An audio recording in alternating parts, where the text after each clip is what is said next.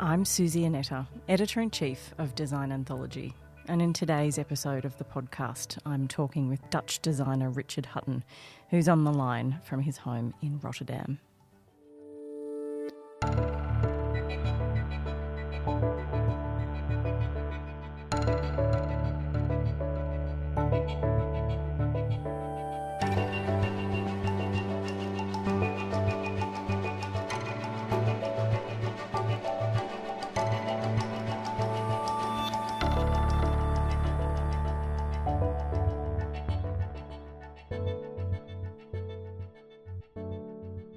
Thanks for joining us on the podcast, Richard. It's a pleasure to be chatting to you. Where are you joining us from today? I'm joining you from Rotterdam, the Netherlands. And are you at home or in the studio? I'm at home. Since this whole corona shit, I'm working from home, and that's really a pleasure.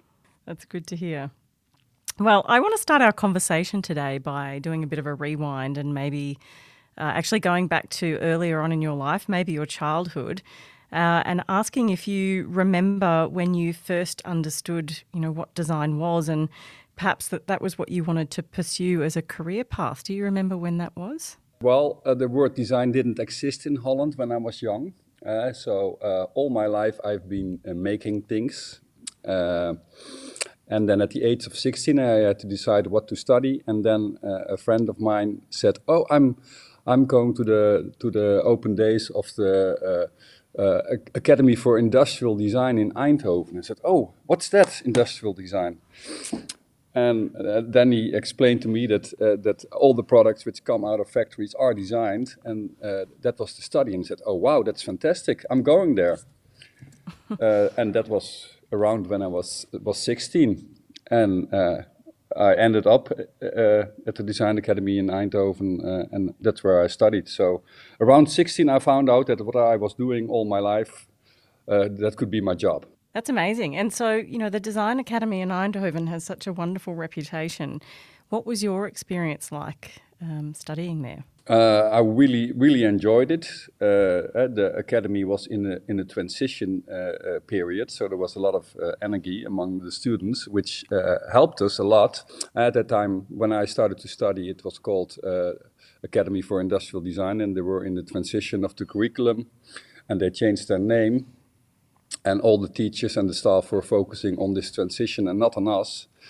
And there was a really good energy. Of course, I came from the golden generation of the Design Academy. Hella Jongerius was there, Jurgen Bij was there, Tort Boontjes was there, Pieter en Eek was there. So a lot of these people who became household names in design were my classmates. And it was really good energy, and we were pushing each other, and it was fantastic. That sounds like a really exciting time. And I believe that you were part of like a student show that was during Milan, either as a graduate or later on in your years at Eindhoven, that kind of became the impetus or the kind of launch of what is known as droog design. I'm not sure that I'm pronouncing that right, but for anyone that may not be familiar with the movement, could you sort of describe, what the ethos was behind that first exhibition and how it kind of, morphed and changed after that? That was in the early 90s, in 1993. Rennie Raamakers, who was editor-in-chief of a design magazine in Holland, and Gijs Bakker, who actually was my head of the department I was studying at the Design Academy. They noticed that a bunch of these young designers in Holland were working with the same spirit in design, which was unique in the world. And they said, we really have to show this to the rest of the world. This is important. We have to show this in Milan. Do you want to join? I said, yeah, of course I want to join. And that was 93, yeah, so there was no internet. Our designs developed in sort of isolation from the rest of the world. And then the work of like a handful of designers, Marcel Wanders was there, Hella Jongerius was there, I was there. We did a small show in Milan, And actually, it hit like a bomb in the whole design world. All of a sudden, these young designers came up with very conceptual work, talking about sustainability, recycling, etc. All topics which were totally new to the design world. And I became world famous literally overnight. And you mentioned the spirit of the movement. Would you say that that spirit is something that, you consider to be part of your work still today? Yeah. So the movement is called droog design, and droog is the Dutch word for dry. And we also had a lot of dry humor in our work, and irony, and definitely that is still part of what I'm doing today. So I'm a very critical designer. I'm an activist, and that spirit from the early days is still valid today for me. I'm going to come back to the activism in a minute, but I think maybe one of the easiest ways to characterise your work would be with words like optimism and fun and playfulness. They seem to be a big part of your work. Can you tell us why you consider that to be so important? And what do you say to people who might say that design is supposed to be serious? Well, I can tell you, fun is very serious. If you don't take your fun serious, it's no fun. If you and I play Monopoly, and you come on my street with my hotel, and you have to pay me a lot of money, and you're not going like, damn, oh, now I'm bankrupt, but you say, oh, whatever, then it's no fun. The fact that you really take it serious, your fun, that makes it fun. So fun is per definition serious. It's also very intellectual to have fun. And in the end, that's why we are here, to enjoy our lives. So I think the fun part is really, really important. I had a lot of fights with my teachers at the Design Academy when I was making fun things, because it was not considered serious. But I think fun is per definition very serious. And how do you make sure that you're having fun? Like, how do you build that into every day and every project? Is there a methodology? There is no methodology, but of course it's my nature, and it's my attitude, and it's the way I stand in life. I'm not only designing products. I'm designing my life, and my work is an expression of how I see the world and how I want the world to be.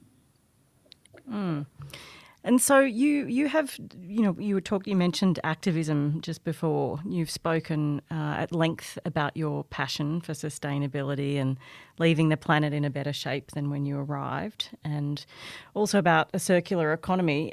How does this impact who you choose to work with and the types of projects that you choose to work on? Yeah, that's super important.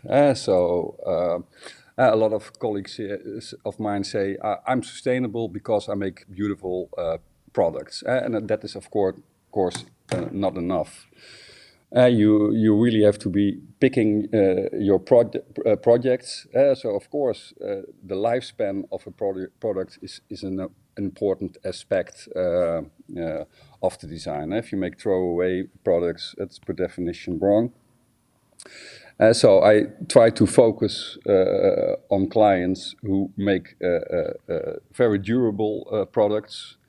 And then, of course, the principles of the circular economy are important. Is it long-lasting? Can you repair it? Does it have an afterlife? And is it recyclable in the end? And also, what's very important is how big is the footprint on the planet during the whole production cycle. And do you feel the need to be an expert in all of these areas? There's obviously a lot to know about materials and recycling and reuse, and a circular economy is a different model to the economy that we currently live with. Or do you rely on the partners that you're working with to kind of have these understandings around materiality and production processes? No, I have a lot of knowledge about it because it's my passion. So I think it's very important, and therefore I know a lot. And it's actually the other way around. A lot of my clients come to me for advice on this topic. Which I'm very happy about, because then I can not only design a nice product for them, but I also can design the way they produce, and then the impact gets bigger. So I want to do projects which have impact, and if I can change the mentality of a client, that is a big win. And so does that make you feel optimistic about the future? I mean, you seem to be naturally optimistic by nature. I'm naturally optimistic. At times I can be pessimistic because it's really going wrong. But I still have hope that one day it will go right. We had this corona shit happening, which was like a reset button of the world. We have to rethink the way we work with nature. We're part of nature instead of we have to fight nature. We're part of it.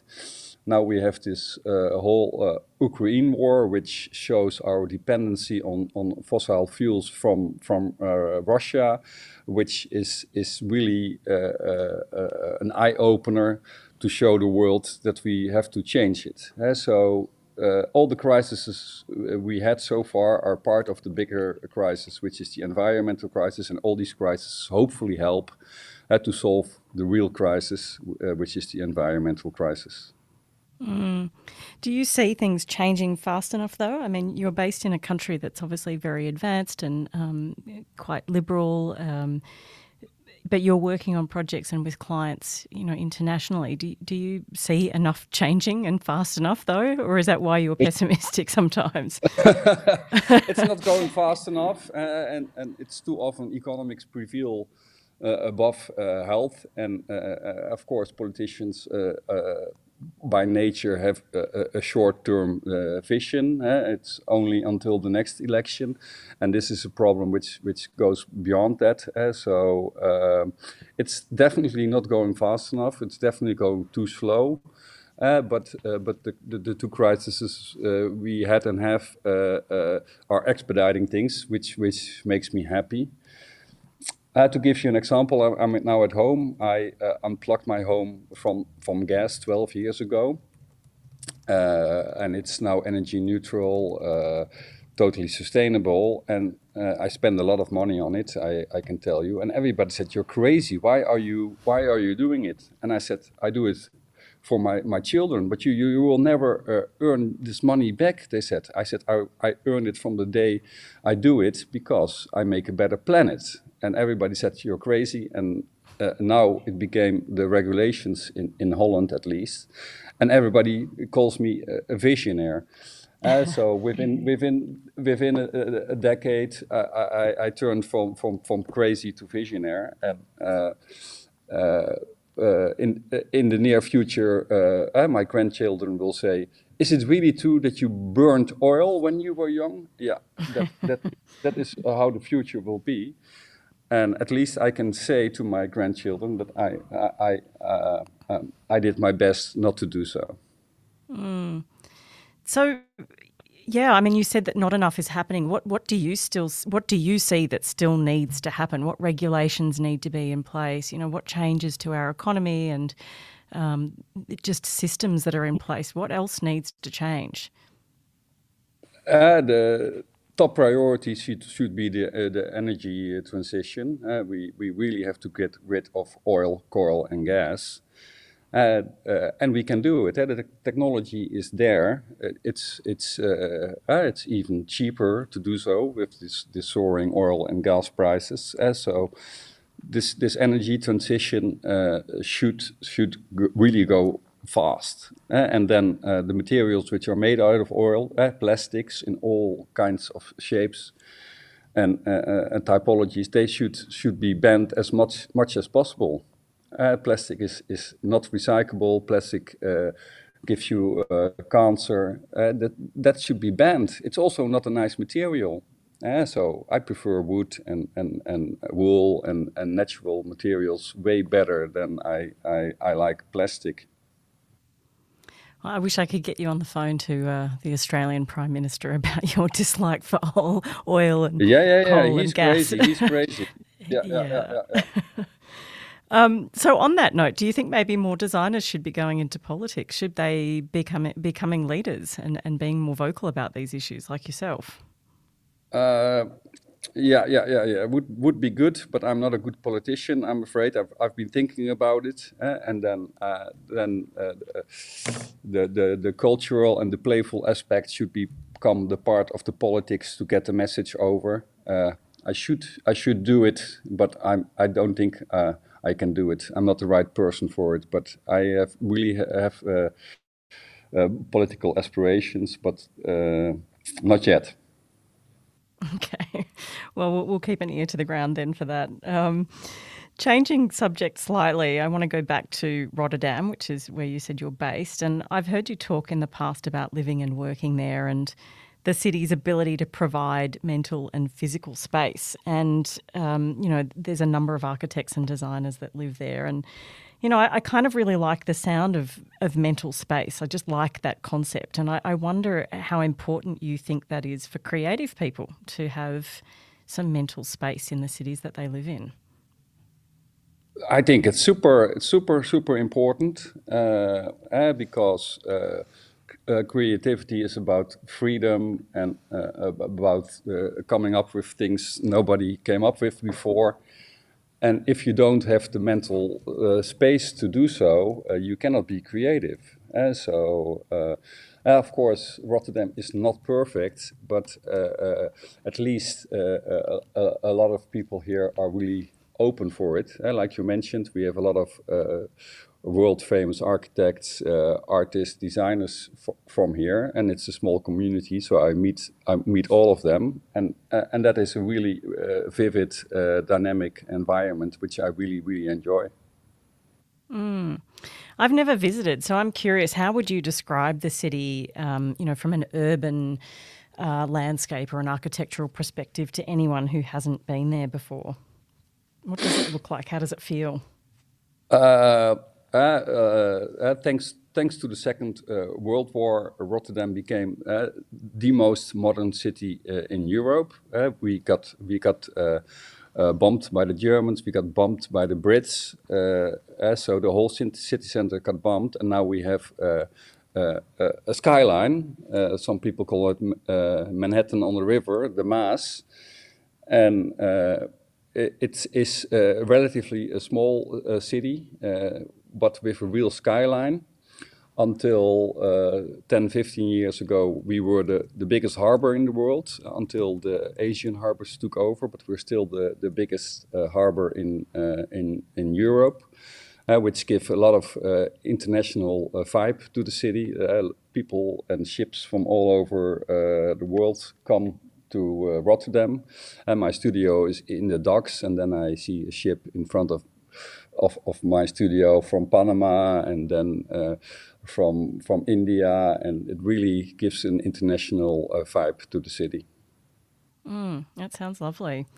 But you've obviously been, grounded, if not all of the last 2 years, but most of it. And I imagine you must have been travelling quite a bit before that. So how has the experience of the last 2 years been for you without being able to visit manufacturers and, I guess the whole prototyping process as a designer like yourself, if you're not actually physically there, how have you found the last 2 years and how's that impacted how you've been working?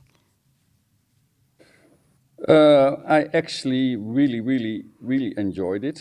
So it was a big step, big advantage. Of course, it's total bullshit to travel for 2 hours meeting to Shenzhen or to New York or wherever.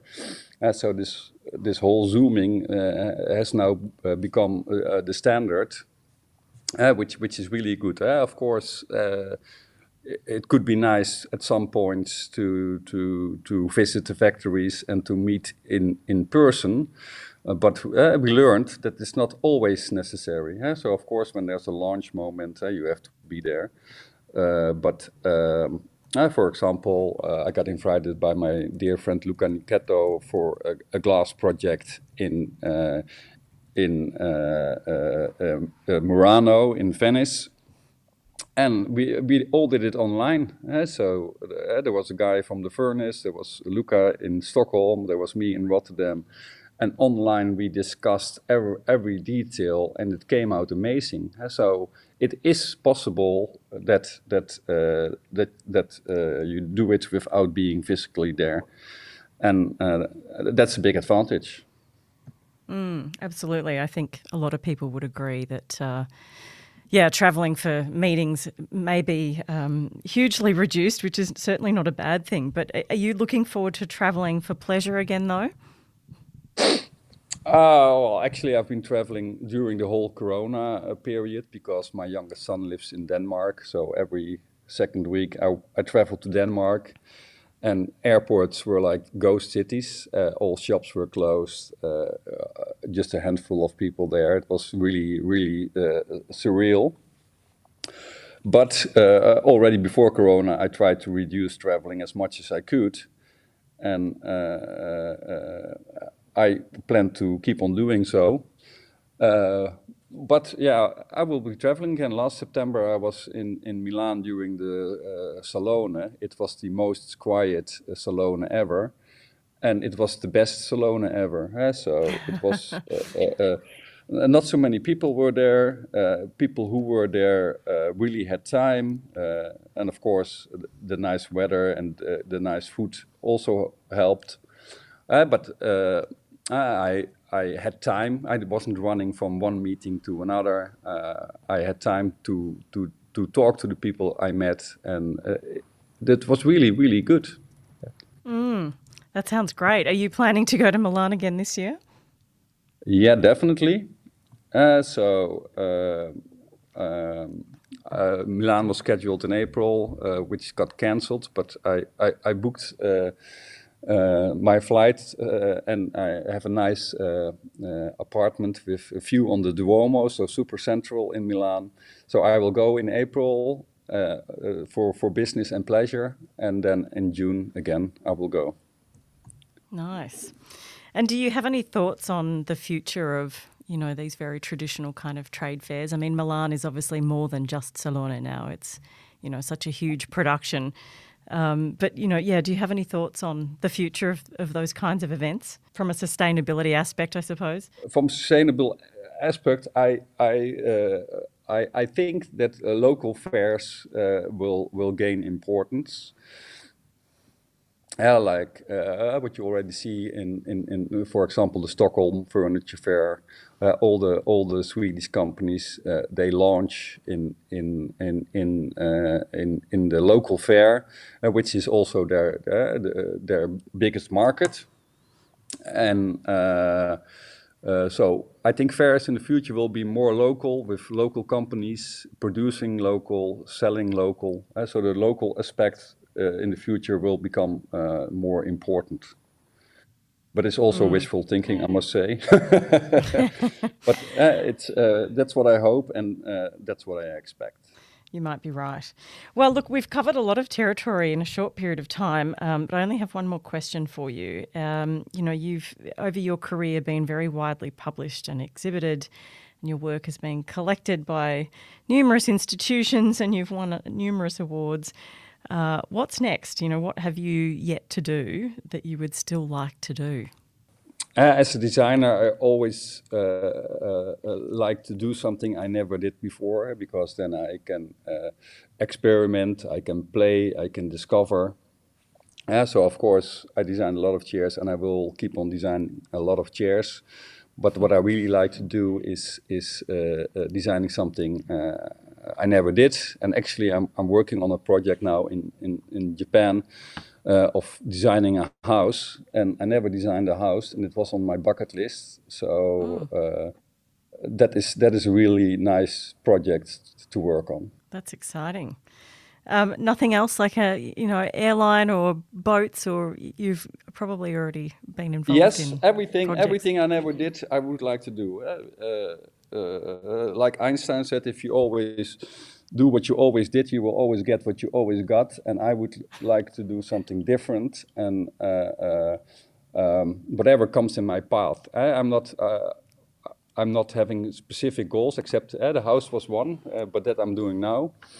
Another nice thing is that during this whole Corona period, I started to paint, which I also really like. Gives me a lot of freedom, no clients, nobody involved except me, and that is something which I also really enjoy. That sounds really rewarding. Well, we hope to see the house when that's complete. That sounds really exciting. Me too. Well, thank you so much for your time today, Richard. It's been a real pleasure chatting with you. Thank you too. I enjoyed it. Good luck.